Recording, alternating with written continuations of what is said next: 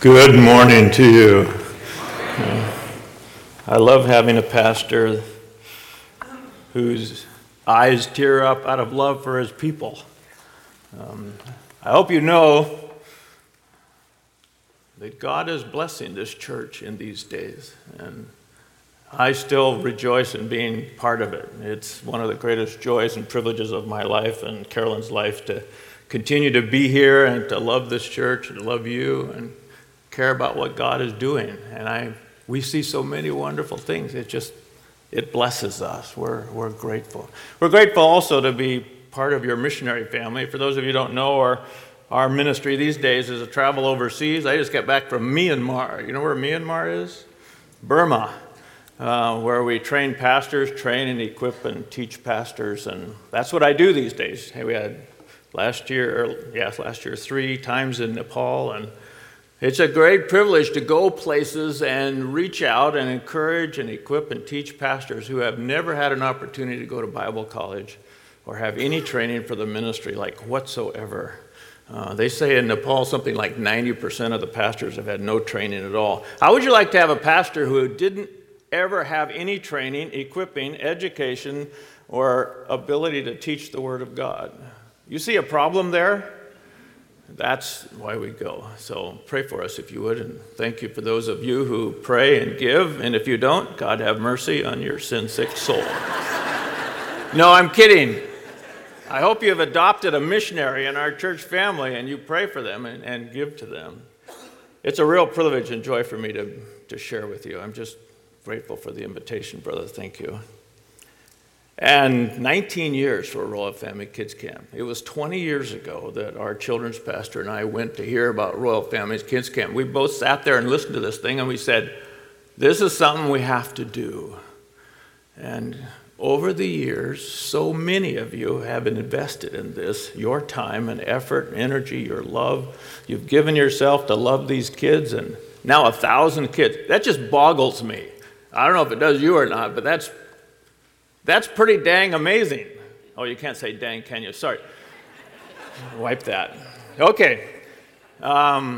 So much more I'd like to say about those things. But take your Bible now and turn to the Gospel of John, John chapter 21, if you would. I want to share with you what I believe is a very simple message. I like simple. A very simple message really about one question that Jesus Christ asks. You know, John chapter 21 is after the resurrection of Jesus, and it's one of the final resurrection appearances of Jesus. He tells the disciples to go on ahead of me into Galilee, and I will meet you there. And so they go, and they go to Galilee, and of course this is Peter and all of his friends, and many of them are fishermen, and they wait for Jesus to contact them there, and they wait, and nothing happens, and after a while Peter says, I'm going fishing. So Peter gets in his boat, and all the other disciples go with him, and they go fishing, which is what Peter loved to do. And they're fishing, and in those days they fished all night by throwing nets over the side of the boat, and then like scooping up the fish. So in the morning, they're rowing back to shore, and they haven't caught one fish. So then there is some guy standing on the shore, and he asked the question you should never ask a fisherman who has never caught a fish. He said, don't you have any fish? And they say, no fish. So this man says, throw your net onto the right side of the boat. Now, some people think Jesus doesn't have a sense of humor, but I want to tell you this is funny. Throw your net on the other side of the boat. And so they do, and suddenly the net's full of all these fish, and they can't even, get it into the boat, and so they start getting over towards land. And then it dawns on Peter who this is, because this is a repeat of what happened back in Luke chapter 5. That's the time that Jesus said, follow me and I will make you fishers of people. Remember? I mean, if you want to get a fisherman's attention, do something like this. So Peter says, it's the Lord. He jumps out of the boat and swims and wades to the shore to try to get to Jesus before all the rest of the disciples. And then the story goes on, and they find Jesus sitting around a campfire with coals, and he's roasting fish, and he has some bread. And so he gathers them all together. He says, well, let's go get the fish first. They go get all the fish, bring some of the fish. And so Jesus serves them breakfast. This is the resurrected Lord. And he serves them breakfast. And they're all sitting around the campfire, and they're looking at him. And then this happens. John chapter 21, verse 15. When they had finished eating, Jesus said to Simon Peter, Simon, son of John, do you love me more than these? Yes, Lord, he said, you know that I love you. Jesus said, feed my lambs. Again, Jesus said, Simon, son of John, do you love me? He answered, yes, Lord, you know that I love you. Jesus said, take care of my sheep. The third time he said to him, Simon, son of John, do you love me? Peter was hurt because Jesus asked him the third time, do you love me? He said, Lord, you know all things. You know that I love you. Jesus said, feed my sheep. 3 times, do you love me? There are many layers here, and when you get to John chapter 21, you can unpack the layers. There's so much happening here, but I mean, we could focus on the fact that the word love is translated a couple different ways. One time it's agapeo, another time it's phileo. We could focus there. Sometimes people focus here, and this is Jesus' attempt to reclaim Peter and bring him back into the ministry, so he penetrates his heart, because Peter denied him 3 times, and now Jesus asked him 3 times, do you love me? We can debate about what Jesus meant when he said, do you love me more than these? And the scholars say, what is the these? Is it the nets and the boat? What is it? The fishing? Is that it? Or is it, do you love me more than the rest of the disciples love me? Because you remember, Peter had boasted, even if everyone turns away from you, I never will. I'll lay down my life for you. Peter boasted, but he also denied Jesus. What I'd like to ask you to do is to sort of lay aside all the other things, the interesting things. And the teacher part of me really wants to go there, but I want to ask you to focus in on the question of Jesus. 4 words in English. Do you love me? Because the main thing Jesus wants is for you to love him. I hope you agree with me on that. And I hope you understand also that Jesus is asking us the same question. Do you love me? How would you answer? Love is what Jesus seeks. It's what he's always been after. Not because he's sort of some insecure, lovelorn person who says, will somebody please love me?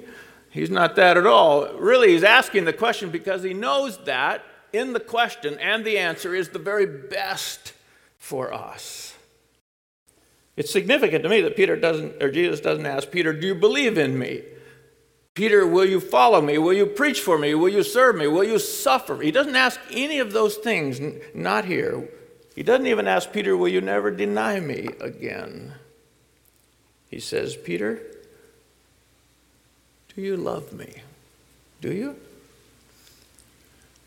My friends, Jesus Christ asks you that again today. Do you love me? Now, maybe you're new to this whole church thing and Christianity or Jesus, and you're not even sure what this is about. So I would just say relax, and maybe God will help you in some way, but come back, right? But for the rest of you, I look around, and I know a lot of you, and I know a lot of you have walked with Jesus for a long, long time. And I want to say to you, my friends, Jesus is asking you, do you love me? Do you? How would you answer? Jesus knows without love, there's like no vitality, there's no life, there's really no joy in our relationship. And love is the thing that makes Christianity unique, different from every other religion. Love is the thing that gives us joy, that enables us to persevere, enables us to continue. Love is the thing that gives heart, if you will, to our religion. What would you say? Do you love me? I could say, Lord, I've preached a lot of sermons about you. I've gone to like innumerable church services. I've sang a lot of songs. I've even given money. I take communion a lot, And he asked me the same question. Yes, but do you love me? What would be your answer? How would you answer that? What do you think in your mind and in your heart? And I repeat again to you, the main thing Jesus wants from you is for you to love him. It's a question you can't really avoid, and you shouldn't want to avoid it, really. You have to stop and ask, well, what is this love? What is love? I mean, people have been asking that for a long time. We're a little confused about love. Most people are. We go back and forth about what love is. A lot of times we sort of submit to our culture and we think that love is primarily about what I feel, my emotions. And I understand that. But then for me, as like a Bible teacher, I'm quick to say, yes, but you remember that Jesus said, if you love me, you will, what? Do what I command you to do. And so what I have done is I've equated loving with doing. If you love me, you will do. And that's easier for me. Like, I'm a man, after all. And so that's like easier for me to get a hold of. And love is really about doing, isn't it? So what is it? Is it feeling or is it doing? Well, what do you think? Here's where my wife, Carolyn, helps me. I say to Carolyn, honey, I love you. She looks at me and she says, why? Now, I don't know what that does to you, but that turns me into a tongue-tangled, wordless buffoon, and suddenly I do not know what to say. Why? So I'm trying to recapture the moment, so I say, because you're so wonderful. And she says, yeah, right. I say, well, no, I love you because of all the things that you do for me. Wrong answer. Then she says, oh, so you love me because I do stuff for you? And I realize I'm digging this hole deeper and deeper. And then I say, well, I do a lot of things for you because I love you. And she says, I appreciate the things you do for me. And then she pauses and she says, I want more. I want more. Do you get that? I want more. Everybody you love wants more. Can love just be required? Can you just command it? Jesus seemed to think so. The Old Testament says, remember, the greatest commandment of all is love the Lord your God with all of your heart and all of your soul and all of your mind and all of your strength, and love your neighbor as yourself. That's a pretty massive command. And when you think about it, I have a little bit more ease loving God with all of my strength, which is about doing, or loving God with all my mind, which is about believing. But when we get to love God with all your soul, do you know what that means? How would you help somebody understand that? Love God with all your heart. Is that even possible? Jesus said this is the greatest one of all. So now he says, do you love me? Do you? Love is what makes Christianity matchless, incomparable to any other religion in the world. Every other religion in the world has morals and values and traditions and beliefs and things that they do, good works. But genuine, real, authentic Christianity is a relationship of love. It's always been that way. And that is why Jesus asks, do you love me? It's really all about being loved by God and loving God. Love is the necessity, isn't it? Fear of God is necessary, but Jesus is not first asking for us to fear him. Believing God is necessary. That's the way of salvation, faith, but Jesus is not first asking us for us to believe him. He's not even asking, first of all, for us to obey him. First of all, he's asking Do you love me? He asks it not because he doesn't know the answer. He does. So why does he ask it? Two reasons, I think. One is he wants us to search ourselves. I don't know if you're doing this now. I hope you are. I hope you're actually searching yourself about how would I answer the question. If I was sitting around the campfire and Jesus looked me in the eye and he said, do you love me? What would you say? What would you do? Would you have an answer for that? I think you probably would. What would it be? He wants us to continually search ourselves. Do I love Jesus? I do a lot of other stuff, but do I love him? And the other reason he asked this is because there is a greater, deeper, more joyful, stabilizing love for Jesus that you can have.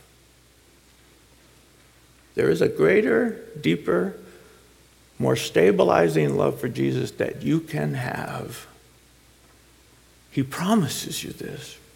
So what should we do? Well, I think we should ponder, is this even important? Does it even show up on our radar screen? Is this important at all?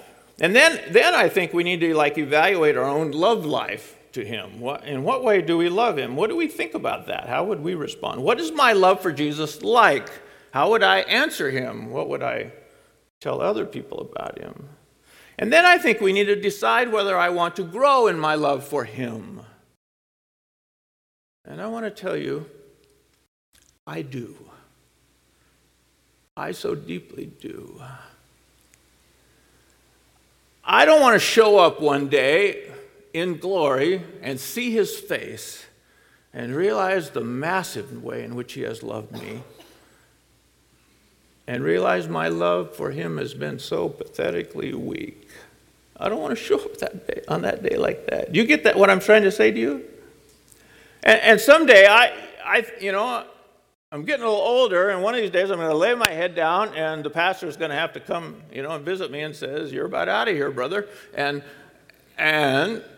I want to be able to say, on that day, I want to be able to say with confidence that this is what I've wanted all my life, is to see his face. On that day, I want to be able to say with confidence, to live is Christ and to die is gain. I want to be able to boldly say, to depart and to be with Jesus is better by far. So how can we grow in our love for Jesus? Good question. I'm glad you asked that. Let's think about that a little bit. How can we grow in our love for Jesus? If that's your desire, is that your desire? Are you with me on this? You're a little quiet. Is this your desire? You want to love Jesus more? Can you imagine sitting around the fire and having him ask you that?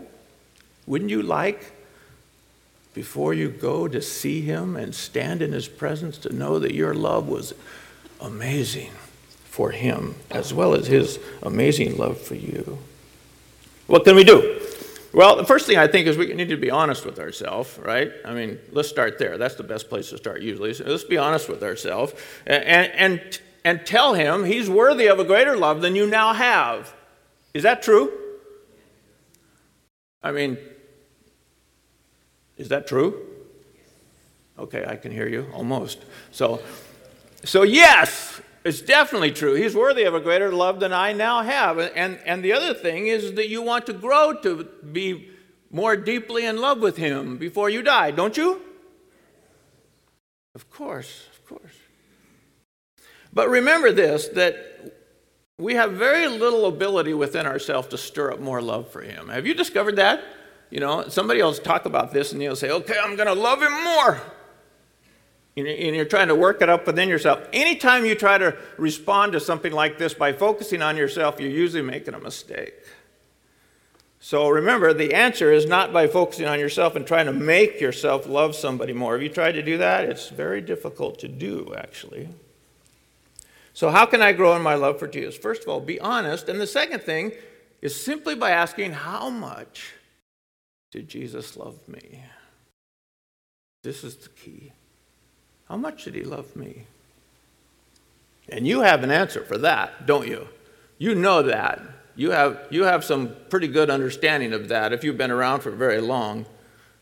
When it comes to a love relationship, we always want the other person to say, I love you first. Have you noticed that? Like, if you step out and you say it first and they don't respond in an appropriate, reciprocal way, then, ooh, this is bad, you know. But Jesus has already initiated it. Jesus has already said, I love you. Hasn't he? He said it first. He loved me and he gave himself up for me, the Bible said. While we were yet sinners, Christ died for us. 1 John 4:19, we love him because he first loved us. For Peter, it was like so obvious. Peter just could have just thought in that moment how much Jesus has loved him. While he never even knew who Jesus was, Jesus came after him and brought him to himself and brought him close to himself and helped him to understand how wonderful Jesus was, to actually walk with him for 3 years until Jesus fell in love with him and saw how magnificent he was. And then finally, Jesus loved him all the way through this denial even, suffered on a cross for him, rose again, and now is reaching out to Peter one more time to bring him to himself. What we need to do, of course, is we need to spend a little bit more time and effort and energy learning and focusing on how much he loved me. If you want to love Jesus more, the first thing to do is to think about how much he loved you. And here's where our struggle is, because we're busy. We're really, really busy people. Really, really busy. Really, really, really, really, really busy. We hardly have time for anything, right? You don't have time for any one more thing to add to your plate. So now I'm suggesting that it might be a priority for you to love Jesus. And you're saying, oh, yeah, maybe that fits in there somewhere. And maybe it's a priority for me to focus on how much he loves me again. Think about him. Think about how he came. He came for us. Think about what he was like when he came. How amazing he was. His incredible compassion, his deep desire to help people to know his Father, his great heart to rescue people who are lost, his amazing patience with people, his teaching them, his loving them, his healing, his power, and then finally his cross. His amazing cross. And his forgiveness. His complete and total 100% forgiveness of everything you have ever done. How great is that? Love for Jesus will increase the better you know him. If you honestly say, I don't know that I love him very much today, you might not say that here, but you might admit it to yourself, then I would simply suggest to you, not in a derogatory, punitive way, you just don't know him very well. You don't know him very well. Because you can't know him very well and fail to love him. You just can't. The more you spend time getting to know him and looking at him, that's why you read the Bible, by the way. You know, you should just spend a little bit more time in the gospel and just look into the eyes of Jesus as he goes from here to here to here and talks to people and the things that he does and how he acts and the way he treats people and the words that come out of his mouth and the love that he has in his arms. You just focus on him and ask him to tell you how much he loves you, and you'll see it. You'll see it everywhere. And you'll fall more deeply in love with Jesus again. Don't read the Bible because somebody told you to. No, read the Bible because the pastor told you to. But read the Bible because you want Jesus. Okay? Is that like obvious to you? That this is the reason we get into the book. This is the reason why you pray. We love Jesus more by getting to know him better. We learn more about how wonderful he is. You have neglected that some, haven't you? Oh, maybe some of you haven't, but a lot of us have. Loving Jesus is a response to what he's done for me. It always has been a response. It always will be a response. Loving Jesus is a response of what I've already received from him. It's a response to his Spirit that he put in me. In fact, the Bible even says that God will pour out his love into our hearts through the Holy Spirit, which he has given to us. Where does love come from? Not primarily from knowing more things, but from the Spirit of God who lives within us. And if your love is coldish these days, maybe you need a little fresh pouring. So how do you do that? You ask. You ask. And I want to tell you that's a prayer he will always answer. You pray, Lord, I want to love you more. And he will answer it. He will. If you're serious, he will answer it. So consider again the depth and the power of the love of your master. Nothing can separate us from the love of God that's in Christ Jesus our Lord. Romans 8, you know it. 1 Corinthians 10:13, he is faithful to forgive my sin and to cleanse me from all unrighteousness. How great is that? 2 Timothy 2:13, if I am unfaithful, he remains faithful because he cannot deny himself. I am with you always, even to the end of the age. I will never, ever forsake you. How do I know that he has this like rock solid love for me? How do I know it? Greater love has no one than this, than he lays down his life for his friends. And I no longer call you servants. I call you friends. He laid down his life for you. That's what we believe, isn't it? Is that what we believe? That he laid down his life for us? You believe that? He's already proven his love for you, hasn't he? In so many ways, that's like the epitome, the greatest part. The third thing we need to do is then we need to do what he commanded us to do. So now comes the doing, right? There is doing in here. But the problem is we so often get it backward, particularly in Christian circles, and particularly, from people like me who have focused on doing before loving, perhaps. So forgive me. But do stuff. Do things. Do what he has told you to do.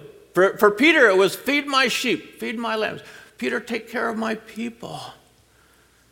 I think about Royal Family Kids Camp, and I don't know if there's a better example of feeding my sheep and caring for my people. But that's always been the message of God. If you love him, then do what he commands, excuse me, and love people. Love God and love people, right? And do it primarily because you love Jesus. For so many years of my life, I tried to do it because I was a pastor, because I was a leader, or because you're supposed to do good things. Like if you want to be a good Christian, you're supposed to do good things. And I realized there's needs everywhere, and there's good things that need to be done everywhere. And I was trying to be motivated by need and by good stuff that needs to be done. Are you? I don't know about you, but I figured out after a while that those things do not have the power to sustain me in continuing to love and continuing to do and to continue to serve. I would just get exhausted. And then I began to discover that if I love him more, he will pour more of his love out in my heart, and that will be power to love people. Even really hard to love people. You know they're hard to love people? You might be sitting next to one. Or you know of some people that are a little bit hard to love, right? And so this whole thing about loving people like you love yourself, this is a challenge, right? How do you do that? You can only do that if you love the Master. And he is the one who will give you the power to love. Some of you have figured that out in marriage. It's the only thing that will enable you to love with God's kind of love. I can love people because I love Jesus.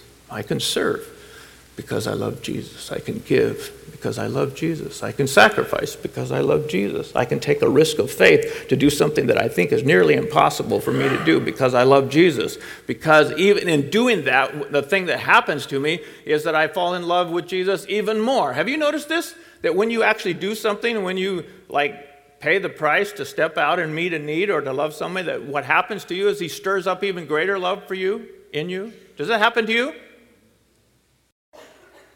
Hello? Does this happen to you? Yes, it does. This is the way it works. It's the way it's always worked. So he does say, be honest with yourself. Think about how much I have loved you, and then do what I've commanded you. Don't get it backwards, though. Think about first about how much he loves you. So that's it, my friends. That's my message for you. The heart and center and joy of genuine Christianity is Jesus. It's always been Jesus. And the power of Christianity is he loves you and you love him. And he loves you with a love that's greater than anything you would ever be able to understand. I don't think even in eternity we're going to be able to fully grasp the love of God in Jesus Christ. That's one of the reasons why we will worship him forever and ever, because he will keep showing us more. For me, the greatest need I feel like I have in these days of my life is to love him more. What about you? I ask you the question again. Do you love him? Do you? We conclude our times together by taking the Lord's Supper. It's great. But this time, listen to me now. This is not only a time to shut your brain off and say we're getting ready to go. This is a time to enter in now even more fully to what I've just said to you, because this is an opportunity at this moment for you to grow a little bit more in your love for Jesus. You can do it now, today, in this moment. You can walk out of here and you can know that you have fallen a little bit more in love with Jesus by what you're about to do. If this is like this ritual for you, then it's nearly meaningless. Here's what I'd like to ask you to do. I'd like it when you come up here and you go and you take the piece of bread and the cup. When you get up and when you walk down and sort of stand in line for a minute, try to shut out other stuff and listen. And here's been my prayer for this morning. My prayer is that Jesus, in his great love for you, will whisper in your ear, "Do you love me? Do you love me?" I pray that you will hear it. Do you love me? Now, in this moment, do you love me? I pray that you'll hear it. And then take the bread and the cup and then go back to your seat and sit down for a minute. And let me ask you to do something else. Look at them. Look at the little piece of bread and the cup. Look at the piece of bread and think again about what is this? And you know what it is. It's a symbol. It reminds us of the body of Jesus, which reminds us that Jesus came in the flesh. God put skin on so we could love him more. He came so that he could be a sin bearer for us. He came so that we could wrap our arms around him. We could look into his eyes, that we could see and touch and feel and know that he's real and he's much like us. He did it so you could love him. So look at the bread. And I hope he'll say to you in that moment, be quiet. I hope he'll say to you in that moment, do you see how much I love you? Do you see it? Do you? And then look at the little cup. It's really red. You know what it's about, right? It's a symbol of the blood of Jesus. Greater love has no one than this, and they lay down their lives for their friends. He not only came, he died. He sacrificed himself for you. Look at, before you take it, listen. Can God speak to you like that? Oh, yes. Just listen. Be quiet. And I pray that you'll hear him whisper to you, do you see how much I love you. And when you hear the question, answer him. Answer him. I pray that you, being rooted and established in love, may have power together with all God's holy people to grasp how wide and long and high and deep is the love of Christ, and to know this love that surpasses knowledge, that you may be filled up to the measure of all the fullness of God. Tables are open. Come.